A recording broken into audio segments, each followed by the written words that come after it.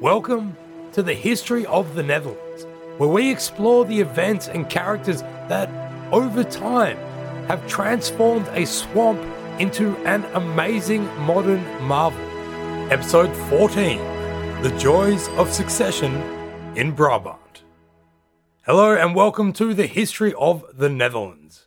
Before we get going, we want to give a massive and heartfelt thanks to the five new supporters on Patreon that we have gotten since releasing our last episode. Yay! That is amazing. 5 is my favorite number, so thank you for making my week. Maybe after this episode we can hit Julian's favorite number. What's your favorite number, Julian? 42. Anyway, those new lovely subscribers in chronological order are Nicholas Burns, the Burns Unit, whose support we love to the third degree. The next is Sairam Manda, the Salamander. Thank you very, very much. And then we've got Stephen Stratemans, who is a dedicated follower of us on Twitter and who we like to call the Tweet Street. If you want to join the fun on Twitter, follow us at HistoryOfNL. Fourth is Joe Sparky Watts, who actually contacted us via our website when he was in Amsterdam and plied us with beers and compliments, which are two of our favorite things. If you want to make new friends, that is the way to do it. Even more so, he shocked us and doubled up with a $2 pledge per episode. So for that reason, we're going to say his name twice. Joe Watts. Joe Watts. On you, Sparky. Last but not least, in any sense of the word, Michael Smith, or as Julian affectionately calls him, Dad. Old Papa Smith must have been polishing off a bottle of Geneva when he signed up to our Patreon with a very generous amount, and quite frankly, he's made the rest of our parents need to have a long, hard look at themselves in the mirror and say, be more like Mike. So, thank you all so much. Your support helps us make this show possible. And as a reward, you don't have to listen to the ad breaks. Hey. If you want to support the show on Patreon, go to patreon.com/historyofthenetherlands. We absolutely love everybody who does. So with that all over, let's delve back into our beloved little swamp. By the mid-1300s, the fractured mini-states of the lowlands were being pulled apart by competing political and economic interests, warfare, dynastic struggles, and the Black Death. The resulting instability meant that relations between the rulers and the ruled were constantly tested as the various layers of society tried to protect their interests in such perilous times. Whereas in Flanders, this had led to bloody conflict between the Count and the cities, in other parts of the lowlands, different methods were used to determine what this relationship should and could be. At a magnificent ceremony in Brabant in 1356, a new Duchess and Duke signed a document that did exactly this. It confirmed certain rights of their subjects, including the right to disobey the ruler if the ruler had failed to uphold their end of the bargain. Although this so-called joyous entry would be ignored almost from the moment of its signing, it would continue to have symbolic significance throughout the history of the Netherlands. The fractious nature of the lowlands was a result of near constant competition between noble families jostling for power. Remembering that all the noble elite had been marrying and reproducing with each other and trying to get themselves and their family members into high positions of temporal and ecclesiastical power. Therefore, the same family names tend to come up a lot across different territories. Basically, the question of which name was to be inserted into which position of power was the root of much intrigue and discussion. Or, if that didn't work, battle. Being the ruler of your family line was a constant game of chess. Some made play with their knights. Others sacrificed their bishops and replaced them with their younger brothers. Those who had castles liked to defend themselves with castles, and In the process, a whole lot of pawns were pointlessly slaughtered. Where we are at now, in the 1340s, the state of the lowlands was thus. The Dampierre family were in power in Flanders and Namur. The Avens ruled in Holland, Zeeland, and Hainaut. Gelders and Zutphen were ruled by Reinoud of Wassenberg, who had just earned a promotion from count to duke, and who had also wrested control of the Oversticht for himself. Brabant and Limburg were controlled by the House of Regenar, a family line that stretched way back into the old Lotharingian days. Luxembourg was ruled by, get this, the House of Luxembourg. Liège and Utrecht were prince-bishoprics, ruled by people who were almost always related to whichever other of these rulers had managed to get them into those positions. Friesland, as always, but now minus West Friesland, which they had lost a century earlier to the Counts of Holland, was just rocking along, doing its own thing. Go Friesland. All these rulers were playing this great game of 4D chess with varying levels of success and failure. Amazingly, however, in 80 years' time, one person would say, checkmate, mate, and the game in the lowlands would be over, with just him left standing on top of them all. But to get there, we have to track down a long and complicated path that will take us a few episodes to get through. Furthermore, in our inimitable way, we will get distracted along the way with a random episode on what it was like to be a fish in the North Sea in the late 14th century and to lose everything except your pancreas and your liver. So that's something to look forward to. Before that, at the end of this episode, in fact, we will get to meet the grandfather of the eventual winner of this Lowlander chess game. So, get hyped.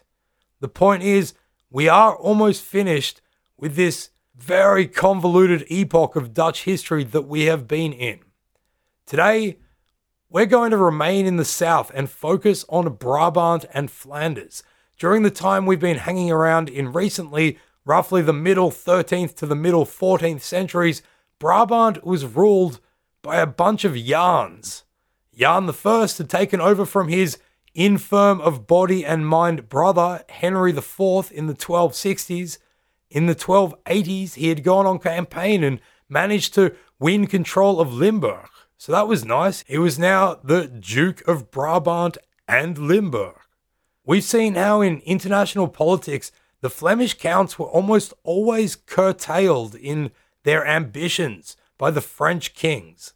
Brabant's interest with Flanders was mostly to do with the insane wealth being generated, of course, mainly in the textile industry, of which Brabantine commerce also partook. Brabant was not a vassal of the French king, and so they had few qualms allying with those rebellious Flemish Dampierre counts, Guy and Robert of Bethune, against French incursions. Jan I married Margaret of Flanders. However, Brabant's position within an anti-French coalition was cemented when the next Jan in line for dukedom, Jan II, was married to a different Margaret, the seventh daughter of the English king, Edward I. So now the Dukes of Brabant and the English royal family had a connection as well. Jan II would take over from his father and become the Duke in the 1290s. During this period, Brabant was also in a constant glaring contest with Holland, but we are going to leave Holland out of this episode and get back to that later with only a few references here and now. Let's not complicate things more than needs be. Let's just talk about Belgium. Jan II had lived throughout the period of ridiculous instability in Flanders that we have been covering. He would have on many occasions been awoken with news or brought a hasty and concerned message of yet another uprising, workers' riots, street battles between weavers and fullers, captures of noble lords by angry commoners, or defeat of an army of French knights by peasants holding pointy sticks, happening in the wealthy county to his west. Basically, Jan II had seen how the Flemish counts, whilst struggling for their independence against their French sovereigns, had not particularly handled the growing power of cities and of the people in them who were going about trying to achieve their own version of more freedom and independence. Jan II also had kidney stones, and by the 1310s seemed to know that his time was soon coming. His son, creatively also called Jan, was young Jan. Transitions of power were always periods vulnerable to instability and rebellion, as in the case of any vacuum of power, people on all levels usually made a play to move up a rung or two. Jan II knew that following his death, if Brabant was to avoid the chaos that had torn Flanders asunder, he had to set a foundation by which the rule of his son would be respected by subjects who were progressively looking for greater rights and freedoms. The result was something called the Charter of Kortenberg. This is the first example in the lowlands of anything resembling a constitution, pretty much the Magna Carta of the Netherlands, the Nether Magna Carta. The Charter of Kortenberg puts in writing that the dukes will not be able to demand arbitrary taxes or levies on citizens, except in a few exceptional circumstances, such as if he should be taken captive and require ransom. It also says that all citizens, rich and poor, would be held honorably to laws and judgments. Also, interestingly, the Charter created a council and laid out how this so-called Council of Kortenberg was to be comprised. There would be 4 noble knights, 3 citizens from Leuven, 3 from Brussels, and 1 each from Antwerp, 's-Hertogenbosch, Tienen, and Zoutleeuw. So, of the 14 members, 10 of them were not from the nobility. This is very different from Magna Carta, which only provided representation for barons. It required that the members of the council take a holy oath to make sure that they do their ultimate best to protect the public interest and to uphold justice. The council would meet every 3 weeks to make sure that the Duke and his administrators were sticking to the agreements laid out. Most amazingly, it allowed for the citizens of Brabant to resist their Duke or his descendants should the terms of the Charter be broken by any of them. The Charter of Kortenberg is an extremely early example in Europe of the right for ordinary people to assemble and to be represented. That's right, at the beginning of the awful 14th century, this is a remarkably progressive agreement between the ruler and the ruled. And it was in Brabant that it happened, argued to be the first European state to give rights of participation in government to its social estates, including commoners. So there you go. The French are gonna love this. But participatory rights of the estates, bet you didn't know that was Dutch. Jan II died a month later, and his young son Jan III of Brabant came to power. The Charter of Kortenberg set the terms of his rule. This was a big deal. Whether you were on a farm, in a barn, or even a man-at-arms, you would have spun yarns about this darn young son Jan, right? He was in power. He was the rightful duke. But from his first days, the people could feel that they had at least a say in it. The terms of the relationship between ruler and ruled was agreed upon, and so began a tradition of such charters in the Duchy of Brabant. In 1314, a similar charter of Walloon was signed in the south of Brabant.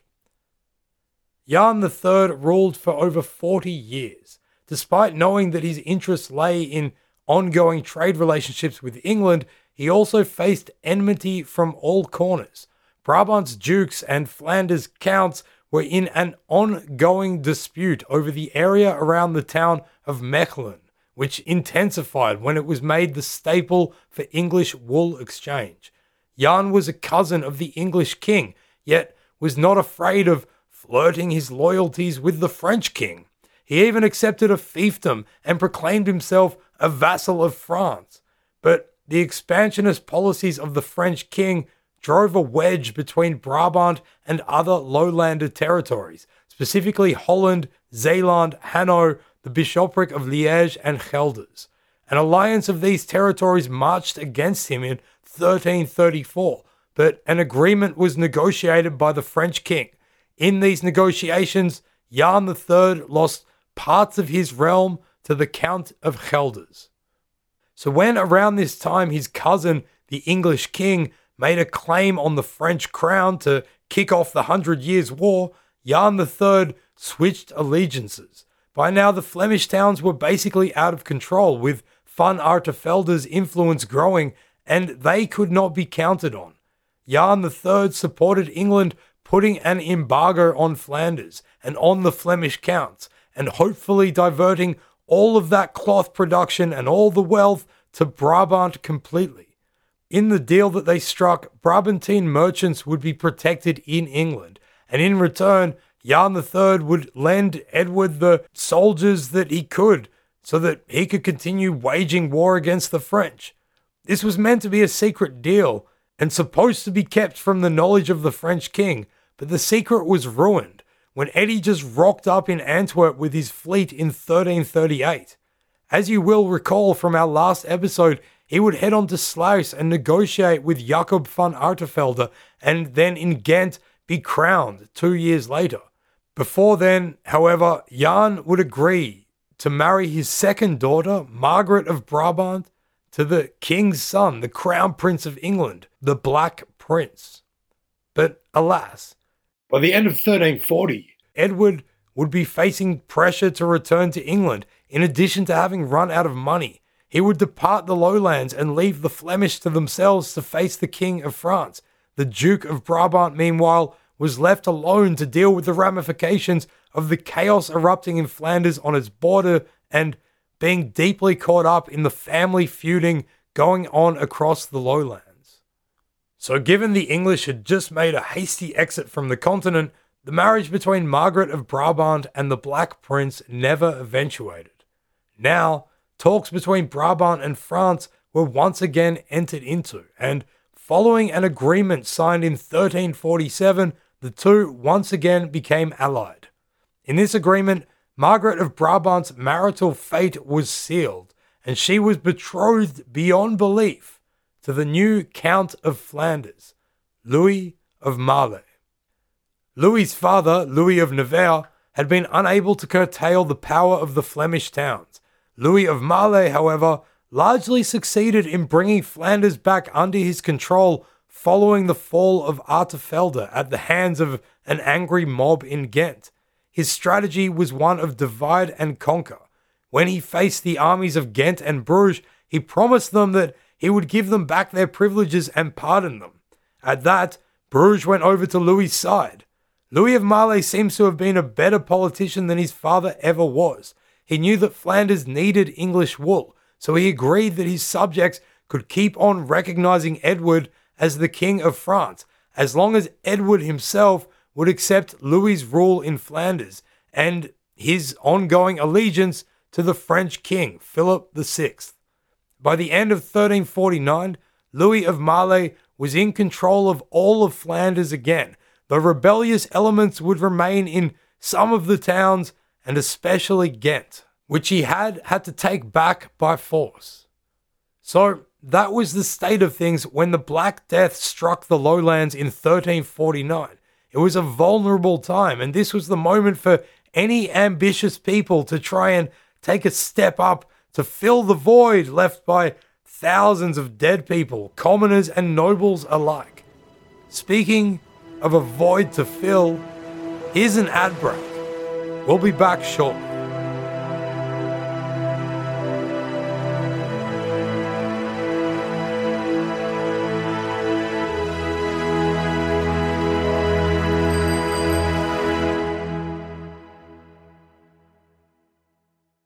So returning back now to the vulnerable times of the middle 14th century, Jan III, Duke of Brabant, had 3 daughters, and marrying them off tactically would be one of his main concerns. As we spoke about earlier, the middle one, Margaret, had been married to Louis of Marle in Flanders. Jan had actually made considerable marriages for his other daughters too, The eldest, Joanna, was wed to the 15-year younger Wenceslaus of Bohemia, who was the Duke of Luxembourg, and the half-brother of Charles IV of Luxembourg, the Holy Roman Emperor. The younger daughter, Marie, was married off to Reinald III of Gelders. He was the Duke of Gelders, but he wasn't the only one claiming the right to that position. Over the 1350s to 1370s, the matter of succession to rule in Gelders would also become a hot conflict. So by the time Jan III died in 1355, the rulers of Flanders, Gelders, and the Holy Roman Emperor himself had direct vested interest in the matter of Brabant and its rule. Jan III planned for his eldest daughter Johanna to succeed him. However, as Jan II had set a precedent for in 1312 with the Charter of Kortenberg and then other concessions since by Jan III, the different estates in Brabant, being the nobles, clergy, and the city burghers, the citizens, also had a direct say in the matter of who would succeed Jan III.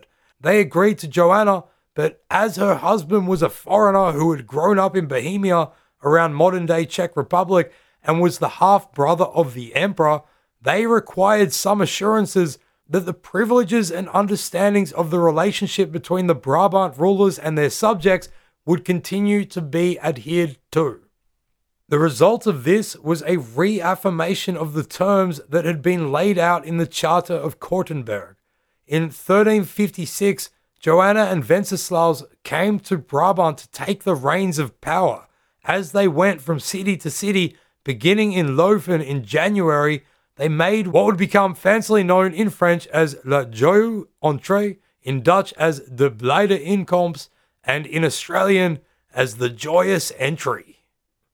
The Joyous Entry was not just them making a frilled and feathered appearance to wave tidily at all their new subjects, but in the tradition of the Charter of Kortenberg, it was to put their names to an agreement that established things like the assembly by the estates, controlling taxes, restating town privileges, and also agreeing that the lands of Brabant would remain indivisible.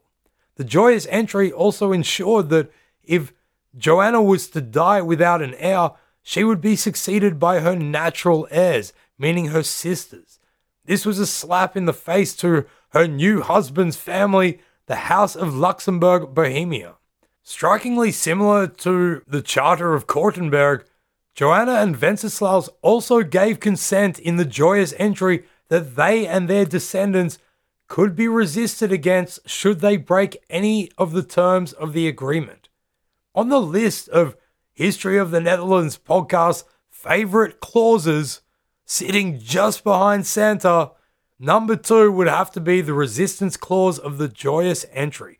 We'll quote it for you now, coming from Robert Stein's book, Magnanimous Dukes and Rising States. Quote, "If we, our successor or our descendants, should commit any act or cause any act to be done that contravenes these articles, points, and stipulations, either as a whole or one of the parts, in any way whatsoever, we allow and stipulate that our good subjects mentioned before no longer owe us, our successors, or our descendants any service nor obedience until such time as we have rectified the said act and completely renounced it." End quote. The resistance clause would become one of the ways that future rebellions in the Low Countries would be justified. So, what a perfect situation this was. Surely now, forevermore, the subjects of Brabant and their feudal lords would exist in a blissful harmony together, assured of their own rights and inviolable against their desecration. Right? Wrong. The terms of the Joyous Entry would be almost instantly broken, as the question of power in Brabant now came to the fore of lowlander politics. The Flemish Count Louis of Marle, married to Joanna's younger sister Margaret, was looking at Brabant and at the area around Mechelen with its fancy wool exchange with very hungry eyes.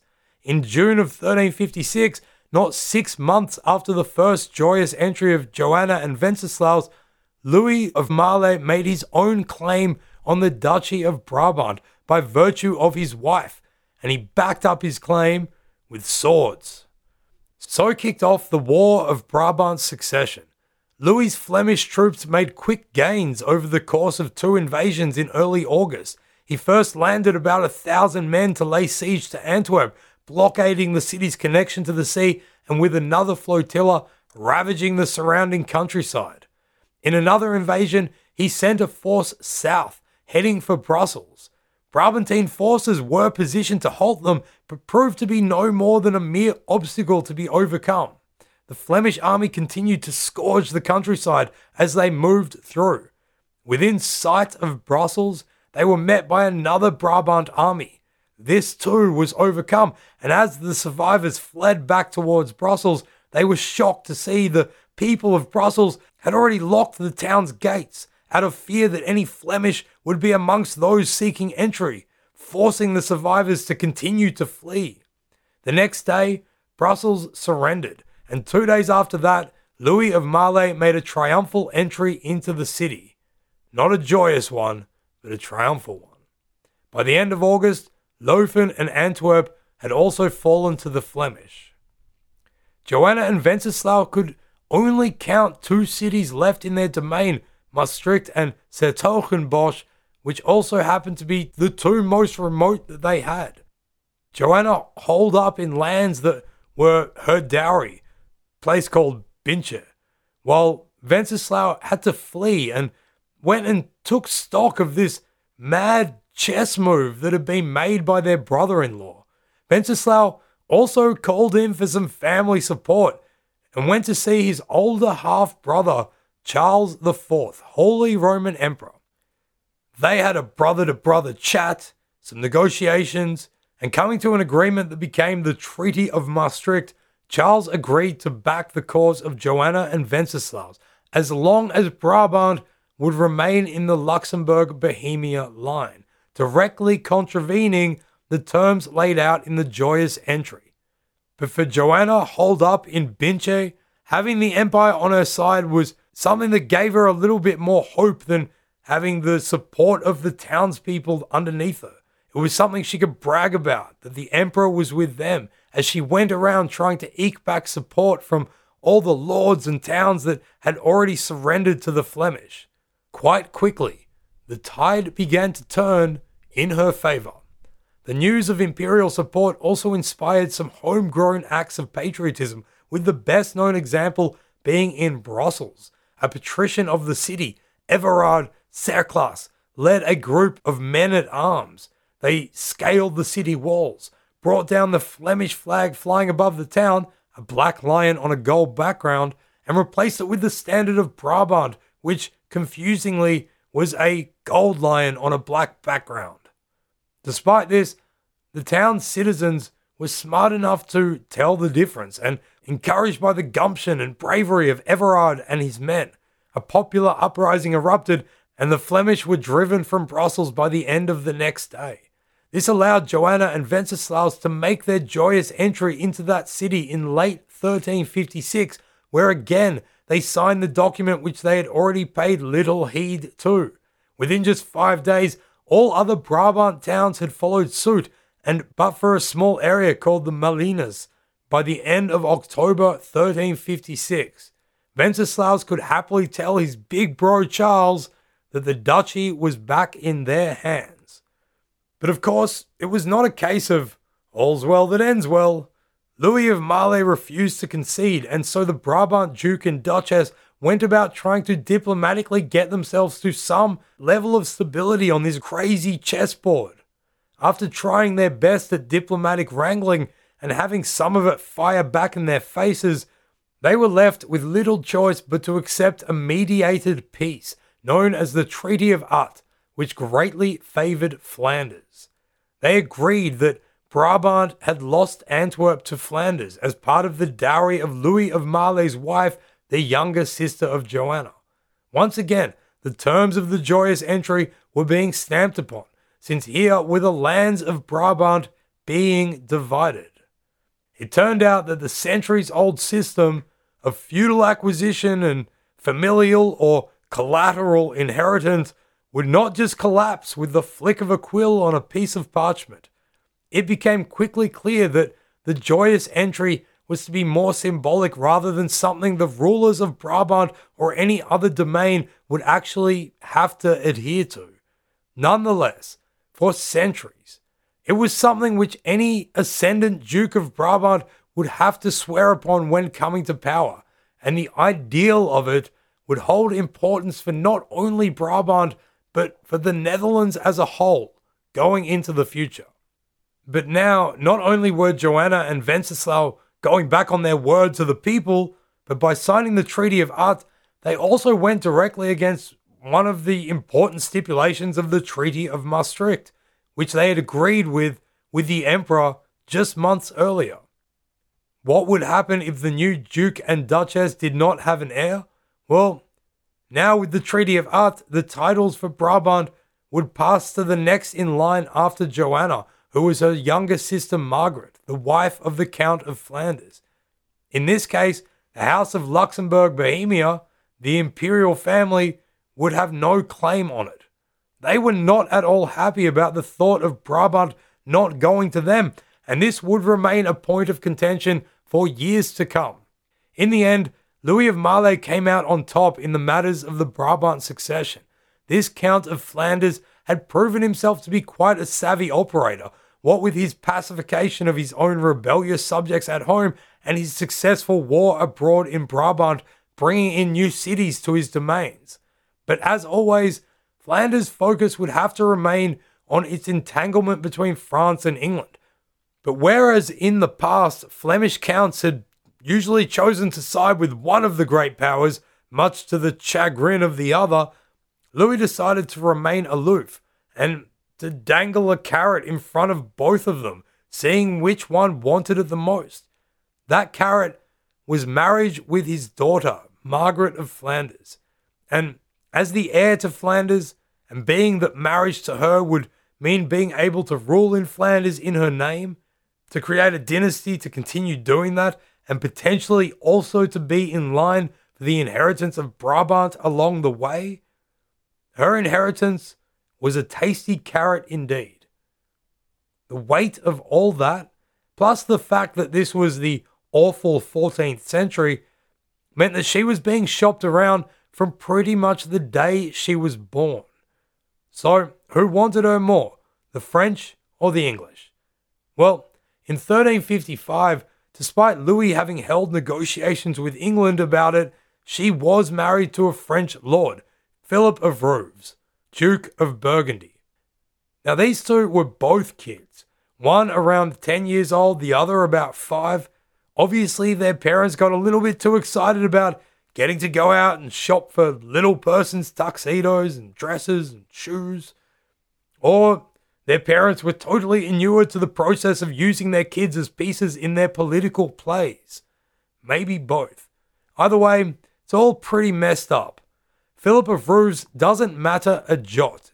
In 1361, he died in one of two suggested ways, being the plague or falling off his horse.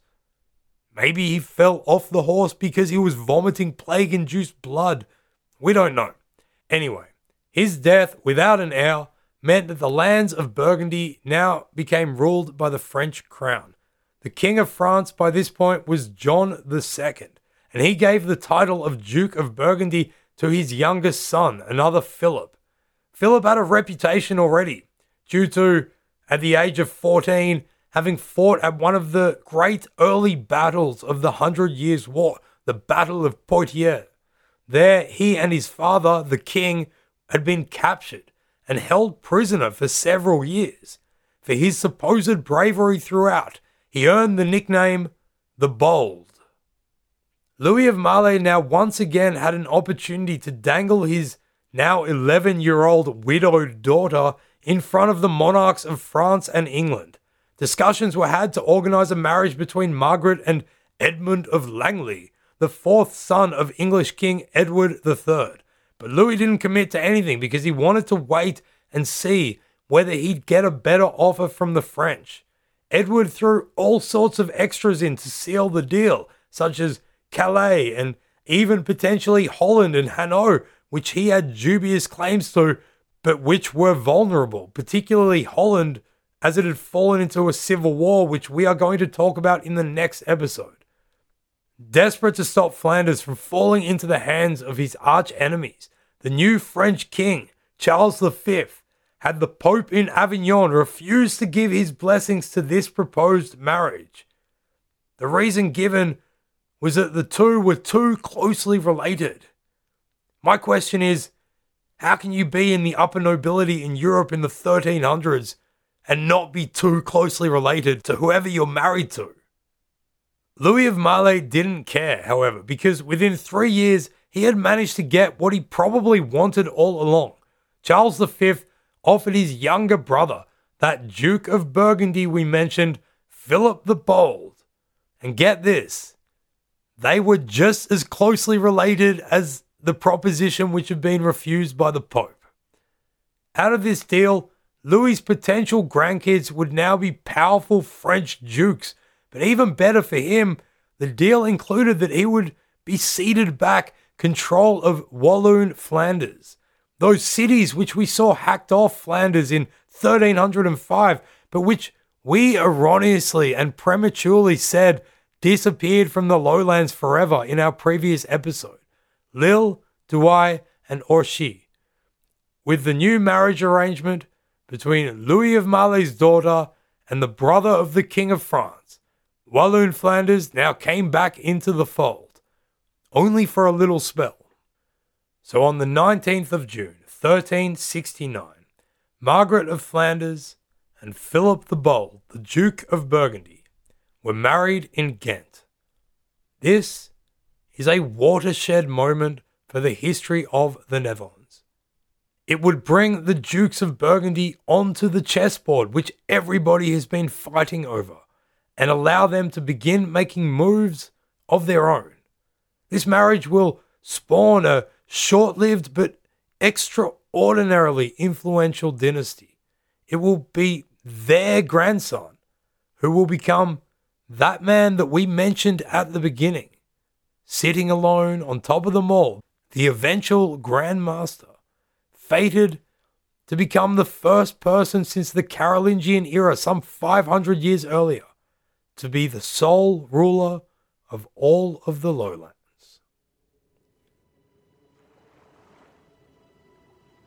Thanks for listening to History of the Netherlands. You can get detailed show notes at our website, historyofthenetherlands.com. From there, you'll be able to find other podcasts and projects that we've created. This is a production of Republic of Amsterdam Radio.